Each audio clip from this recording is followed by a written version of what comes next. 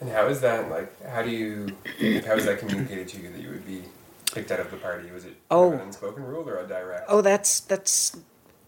it's unspoken. But there was a lot of heat on me. Mm-hmm. Yeah. In many subtle ways. With the decision? Oh, yeah. There was, it was subtle. It was like somebody fairly well placed in the party would go, give me the hand signals. And then they'd say, nothing coming your way. You're listening to On the Record Off Script, the podcast. My name is Mark Coffin, and I'm one of your hosts. This week on Off Script, we talk to former MLAs about their experience with their own political parties. The Off Script podcast is a journey through the career of a Nova Scotia MLA, as told through the eyes of former MLAs themselves. The main tool we used to connect with their experience was the exit interview. Exit interviews are a tool used in many workplaces to gain honest and frank insight from departing and departed employees about their workplace. We use them to learn what really goes on inside the halls of power in Nova Scotia politics. All of our interviews were on the record, but what we heard didn't sound much like the usual scripts.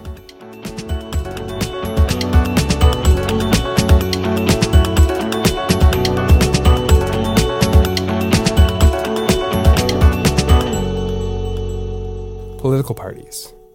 Depending on who you talk to, political parties are either to blame for the slow death of democracy, or they're responsible for holding our system of government together, or anything in between. Political parties are not mentioned anywhere in the Canadian Constitution, the document that outlines how our country and the provinces are governed.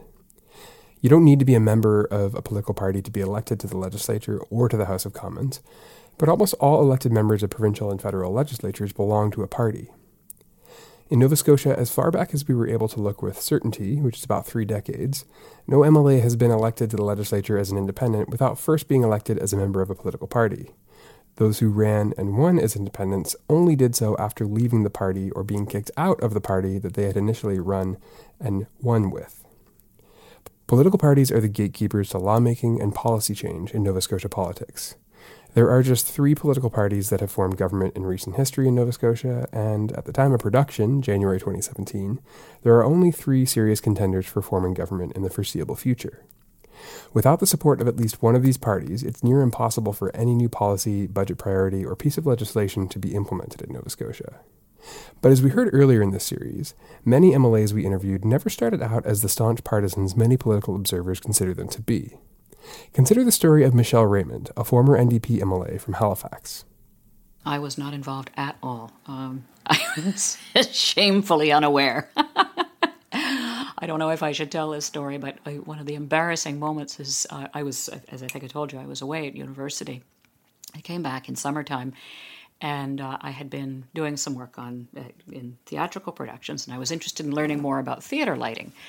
And a very kind lighting designer sort of took me on and spent a few days showing me something about running the boards there. And at one point in a break, I said to him, "And so what do you do for your day job?" And he said, "Well, I'm the leader of the provincial NDP." That was Jeremy Akerman. But, I mean, this was how little aware I was of the political circumstances, I'm afraid. Terribly unaware.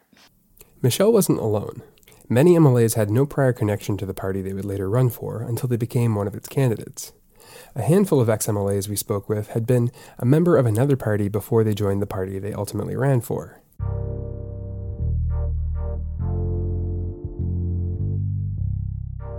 In an ideal world, parties are the places where like-minded citizens unite to channel their political beliefs into government through the creation of public policies, laws, programs, and spending priorities. But on the ground, like many organizations, there are more practical realities that must be navigated in order for that to happen. These are realities that MLAs become very familiar with. For MLAs, these realities are best explained by understanding 4 concepts: contributions, rewards, breaking rank or acting out, and discipline. When an MLA goes along with the party's expectations, they make a contribution. In return for that, they get a reward or preferential treatment. When an MLA does something in ways that is out of step with the party's preference, they're breaking ranks or acting out. As a result, they'll face discipline or be treated unfavorably. Now, before we go any further and explore some of the ways this shows up for MLAs we spoke with, it's worth mentioning that this is a simplification of how things work. It's always more complex. The first contribution MLAs make is the work they do to earn their party's nomination in their riding. They've engaged with party members to secure their support in becoming the party's candidate, and winning the nomination also means bringing new members into the party, more members than whomever they were running against for the nomination. The reward for this work is becoming the candidate for the party. The party's local supporters become the volunteers and donors for their campaign, and when the leader's popularity rises, so does their own support. But at the same time, being the candidate for the party is also a contribution. You continue to sacrifice something to be the candidate. The candidate will commit to the promises in the party's platform, something that most candidates don't actually see themselves until the party releases it to the public. That usually happens sometime midway through an election campaign. The benefit for the candidate, regardless of what's in the platform, is that they don't have to come up with their own priorities, and the ultimate reward is getting elected. Once elected, they will look to the party for direction on everything from how to vote on legislation to the speeches they make in the House of Assembly. The party will offer them talking points to use when constituents inquire about certain issues and hand them questions to ask of witnesses on their way to committee meetings. The MLA contributes by agreeing to toe the party line. Part of the benefit for MLAs is that it keeps them in good standing with the party leadership, and we'll get to why that's desirable in a moment. But another, much more immediate reason MLAs contribute by towing the party line is that it cuts down on the amount of homework they have to do. It's once you get to the legislature or parliament, you find out that modern government is incredibly complex. Again, that's another story for another day about the vast range of subjects that are covered by legislation. It's crazy, the amount of legislation, the complexity of it.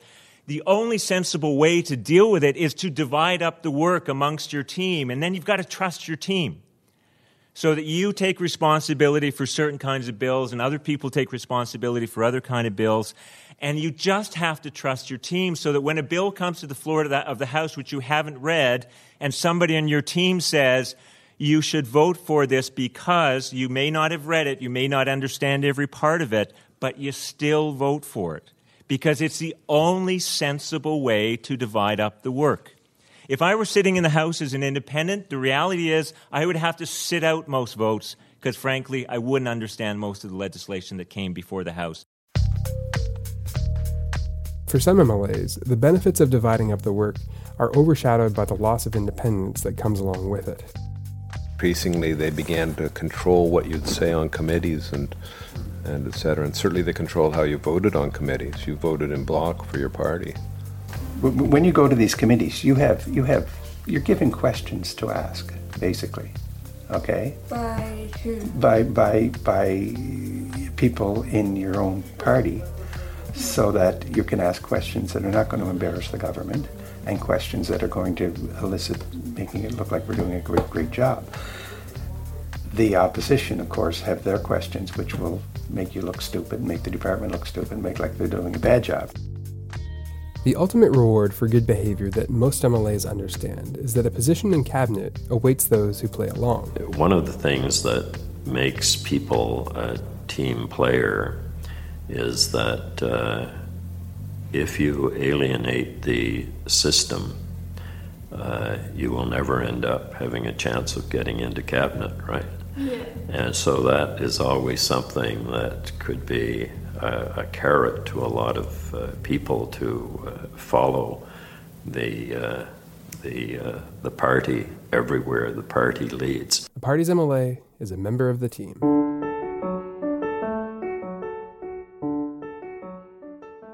Were there times when you were hesitant about going in a certain direction and uncomfortable supporting the government?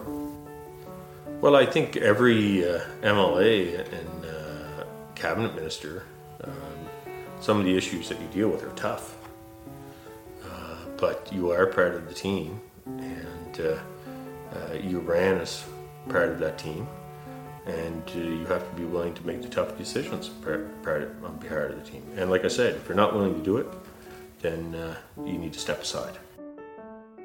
And of course, people do have an opportunity in the weekly caucus meetings to voice concerns and to actually take strong positions. They have a responsibility to the team. The team got them here, although some of them used to think they could have done it all by themselves, but they couldn't have, the truth were known. But, you know, the team got you here, the team's keeping you here, the team is looking at the big picture. And on this particular issue, you're just looking at your local constituency. Yeah, team strategy. And it's the metaphor, but it's also the reality. It was really neat. And so as a female who didn't have team sport experience, that was hard slogging for me to figure this out. It really was. Very hard slogging. But a lot of people, when I arrived, were big men who had played football or hockey, and they had the team sports experience, which I think was actually probably incredibly valuable to them. They really almost seemed instinctively to be able to translate into the choreography of the legislature what their experience as a team players had been. It was very neat, and I really deeply wish that I had that. I really, really do. You know, party discipline, it's a very peculiar thing. I mean, here's the argument in favor of it. The argument in favor of it is, well, we're all part of a team, right? So if we're all part of a team, you know, you have to work together. But as one of my colleagues said, you know, we're not on the team, we're on the bench. I mean, we're the people sitting on the bench, and that's not quite the same thing. And he was right. We weren't so much part of the team. We weren't out there skating and passing the puck and getting the chance to score or actually participating. We were just off on the sidelines there.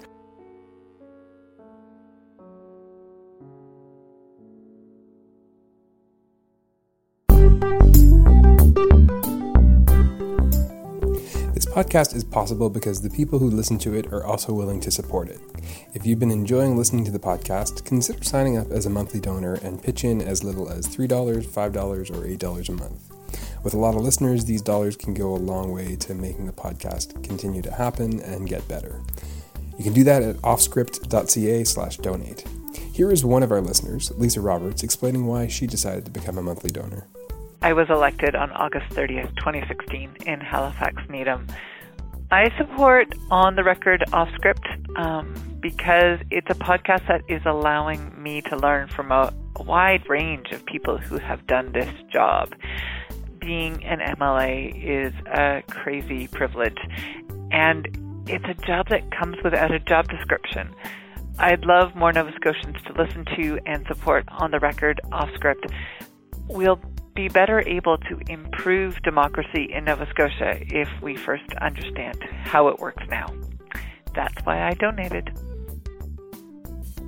The whole Offscript team is grateful for Lisa's support, and as a new MLA, she's exactly the kind of person we were hoping this podcast would reach and help.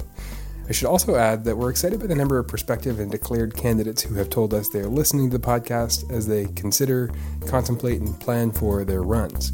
Again, the place to donate is offscript.ca/donate. The reward for MLAs who toe the line is being part of the team and experiencing all of the benefits of team membership.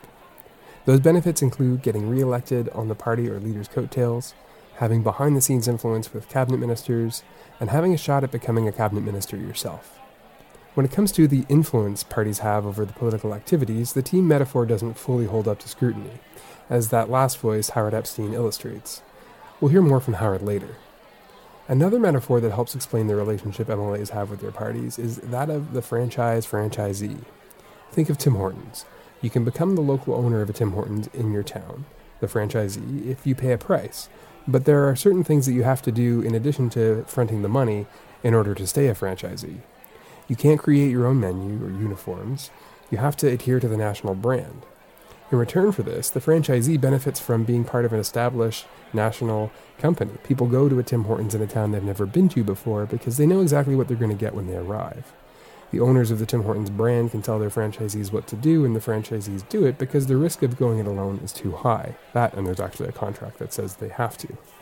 The relationship between a political party and its MLAs isn't all that different than the relationship between a national franchise and its local franchisees. Parties have platforms, and restaurants have menus. Both types of organizations have expectations of what the people who attach themselves to the brand can and cannot do with that brand.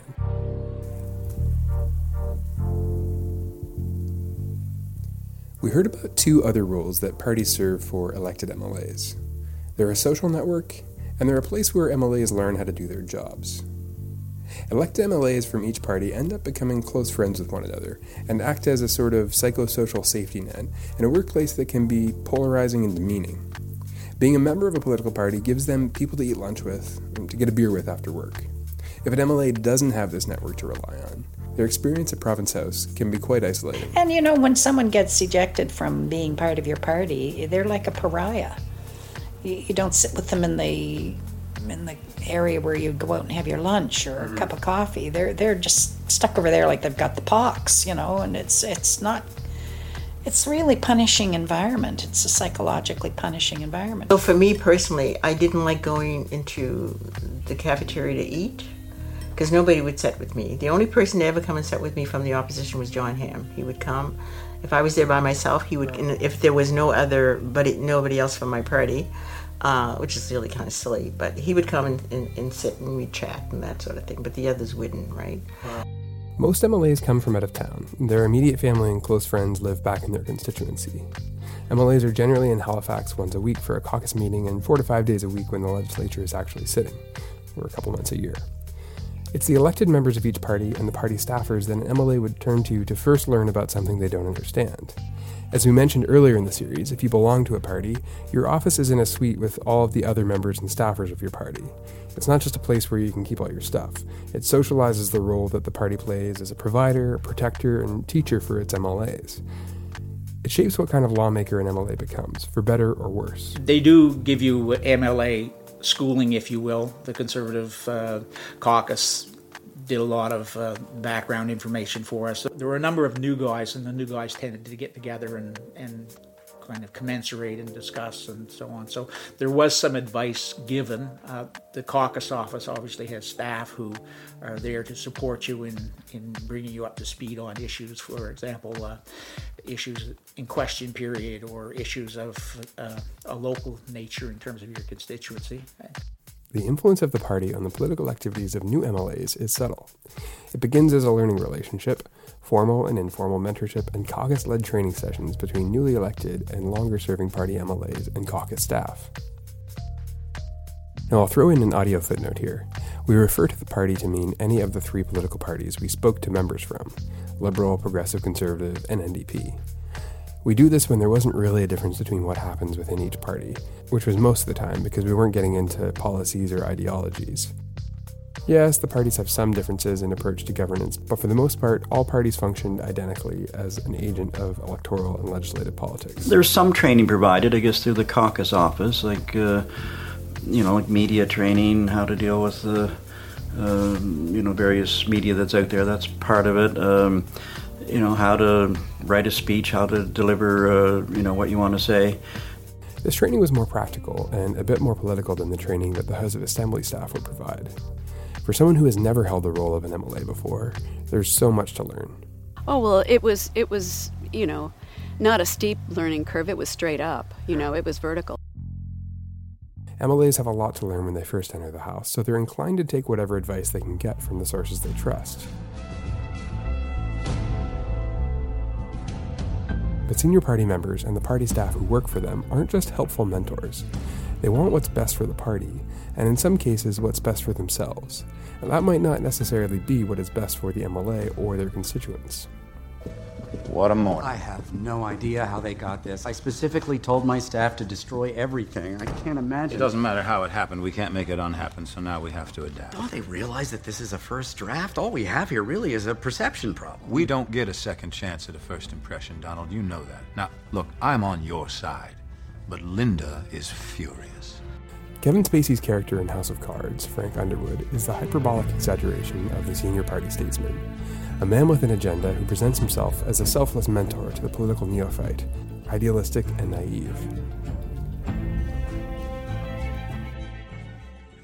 What's she saying? They want to point fingers. At me? I told her we cannot do that. I mean, you are vital to this process. I'm up to here with them, Donald.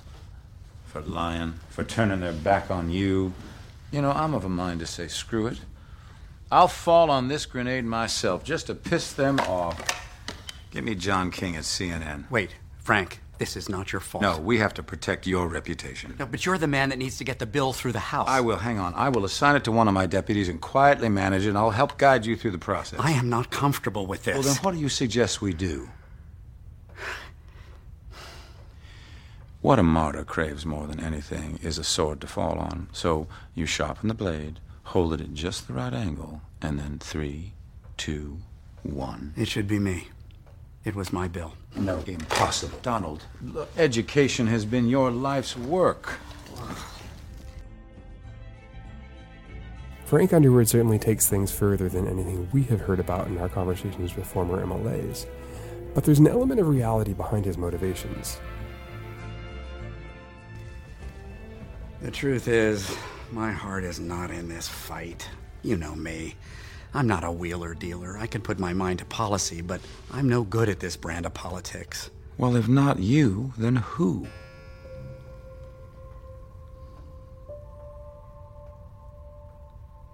It should be you, Frank. You're formidable. People respect you. They will follow your lead. Let me be on the sidelines for this.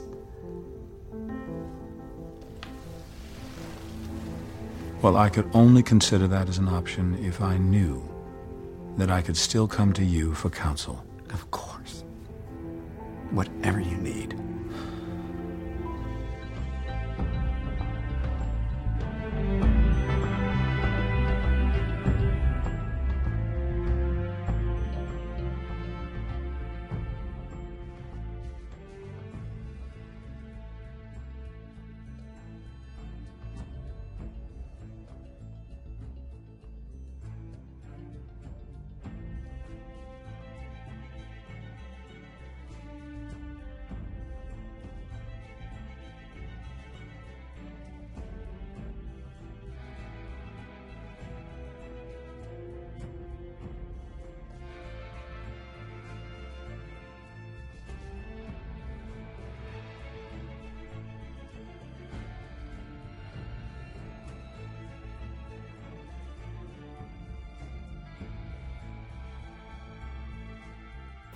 I hated losing my independence, having to vote the party line as our system. It's our British inherited system, and I found that very difficult because I'm very much an independent thinker. Mm-hmm. So that was the toughest role for me, was learning to toe the party line. When she first entered the legislature, Francine Cosman served as the caucus whip for the Savage government. Each party in the House has a whip, and that person is the MLA whose job it is to ensure that everyone in caucus votes according to party line and shows up to vote when they're needed. Francine felt conflicted about taking on this role, since she didn't fully agree with everything the party stood for, but through it she found out that she wasn't the only one in her caucus who didn't always want to do what they were told. There were a few times with members who were what I would say renegades, and I had to do quite a bit of talking with those members. And Fridays were desperate days to hold the House together because everybody wanted to boodle off to their constituencies and get home for the weekend. And I mean, Cape Breton's a long drive, and it was very difficult to hold the House voting together on a Friday because the members wanted to leave. Many MLAs do what they are told in hopes that it will help them end up in cabinet someday.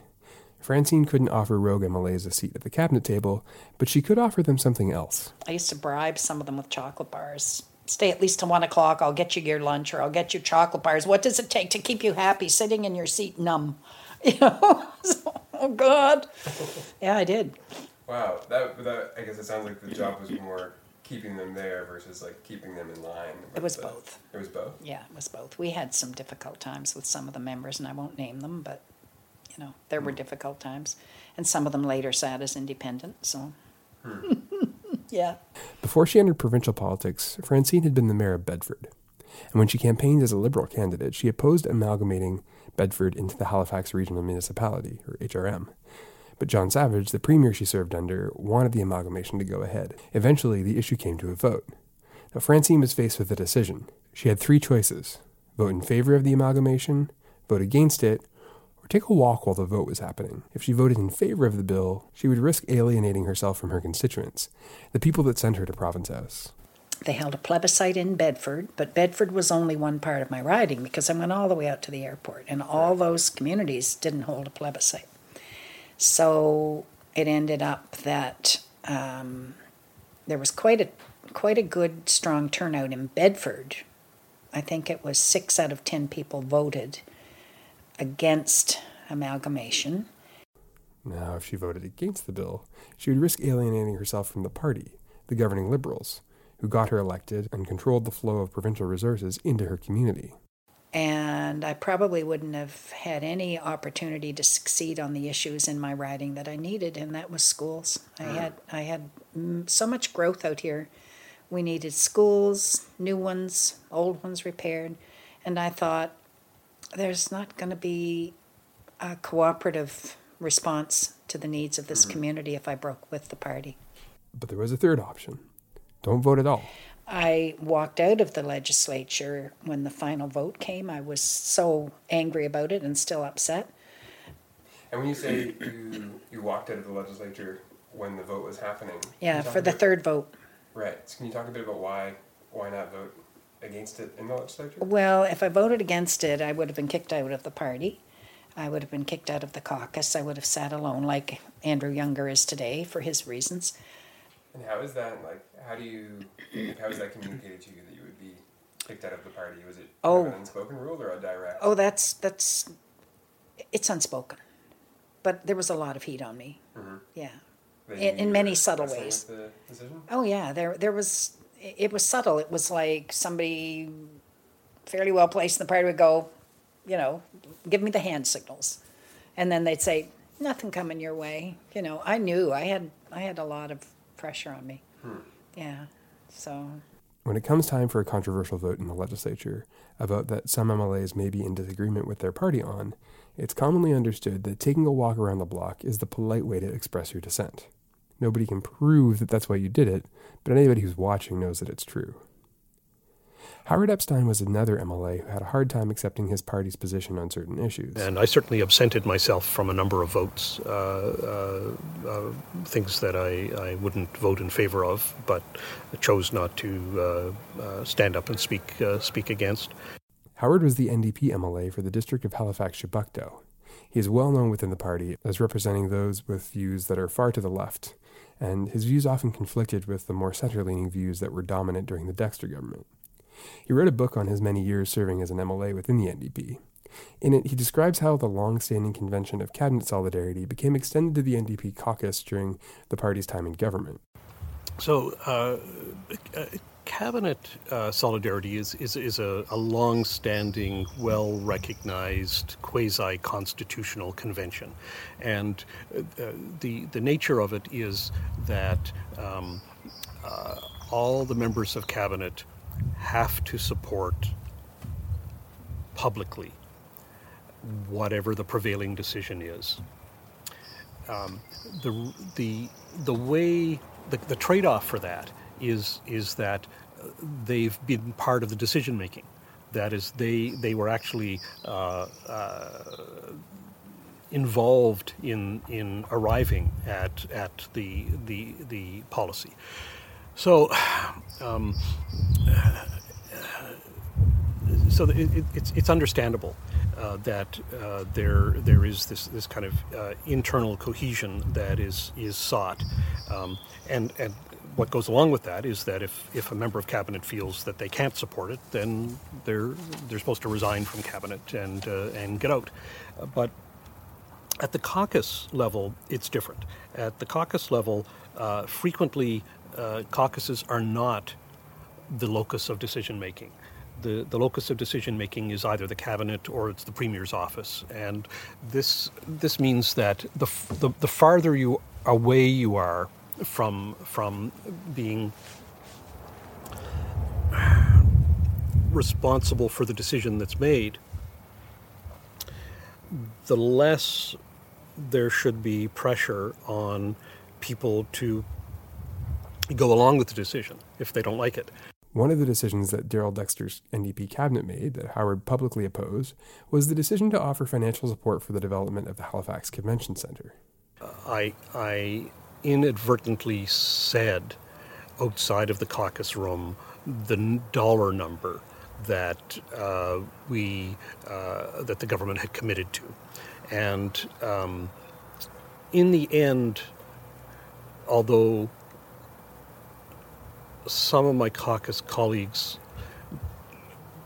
initially didn't believe that that was inadvertent, they thought I had done it deliberately. About a month later, the caucus was presented with a set of policies that were essentially caucus solidarity policies that would be a kind of the sort that you would that were essentially written manifestations of the idea of cabinet solidarity. So essentially, it kind of said, let's just articulate what it is that we expect from caucus, and what we expect from caucus is that everyone will support the decisions that are made, and if you don't think you can live with it, then you should talk to the leader, and if you still can't live with it, then you're welcome to go sit as an independent.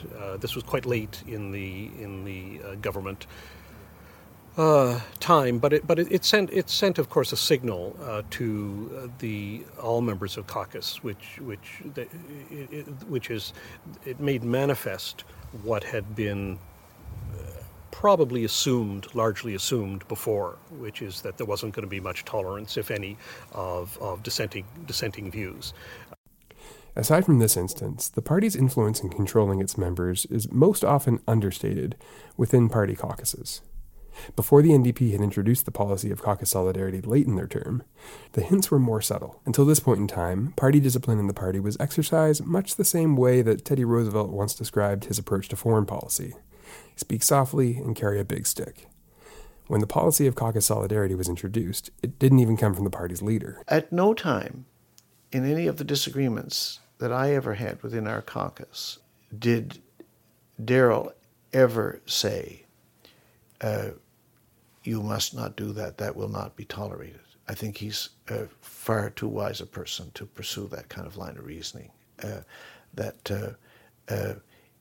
In instances of this sort, he knew that I understood what was the nature of that decision, and he knew that I would listen to his arguments and try to take them in as thoroughly as I could against the course of action that I was proposing. But he was too capable a person to ever say to another experienced adult, you may not do that. That's Gary Burrell, who served on the backbenches of the NDP during their time in government. And as many of you likely know, this time last year, Gary was elected as the party's leader, but serves from outside of the legislature as he doesn't currently hold a seat at Province House. Gary also told for the role of those in cabinet had on his willingness to break with party discipline on certain issues. This would have a negative effect on the work of my friend, the Minister of Natural Resources, who had lots of other not very nice people bringing negative effects on him at the moment, and I would not wish to be a negative matter for him. So this, I think that's a big part of the dynamic.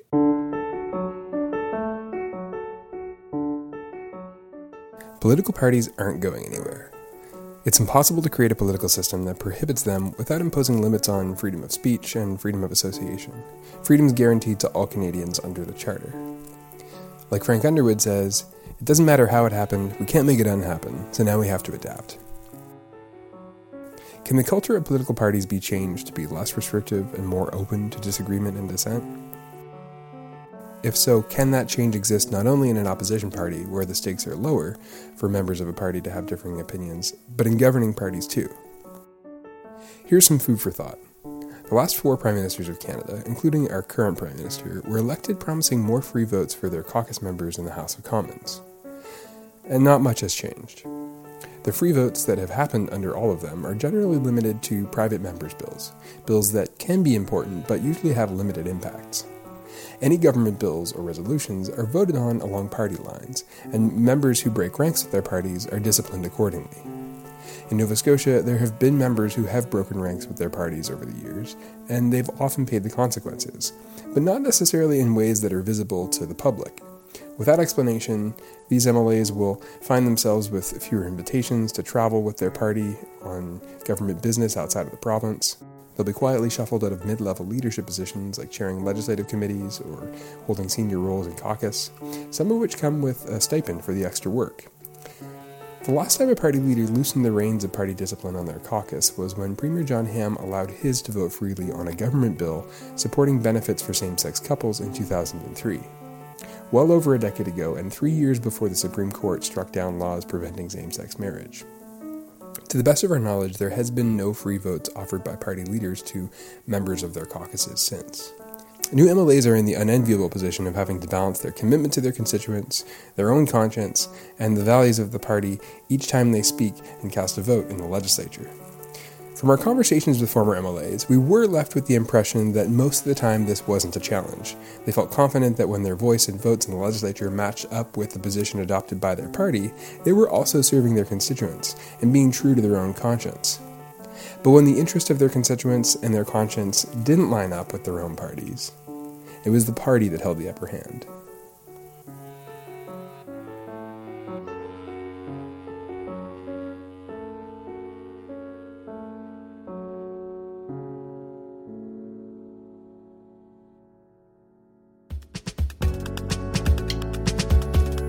Thanks for tuning in to this episode of the Off Script Podcast. Tune in next week for a special episode of the podcast, and in another 2 weeks for a standard full episode. Oh, and a quick correction from an episode we aired back in September. Thank you to Kate English on Twitter for pointing this out. We talked about 2 large portraits in the Red Room and incorrectly identified them as Queen Victoria and Prince Albert. They are, as Kate pointed out, actually King George III and Queen Charlotte. Off Script is produced by Springtide, a registered charity working to make democracy better here in Nova Scotia. This episode was written by me and Louise Cochran. If you liked what you heard and plan to keep on listening, then consider becoming a donor for as little as $3 a month. You can do that at offscript.ca/donate. Make sure to subscribe to the On the Record Off Script podcast in iTunes or your favorite podcasting app. We recently went through all of the podcast aggregators we could find and made sure we were listed, so you can now find the podcast in a whole bunch of new places by searching On the Record Off Script in Stitcher, Google Play, Podbean, Overcast, Pocket Cast, and many more that we won't list. If we missed one that you like to get your podcasts from, let us know at offscript@springtidecollective.ca, and we'll do our best to get it in there. You can also use that email address to get in touch with us about anything at all related to the show.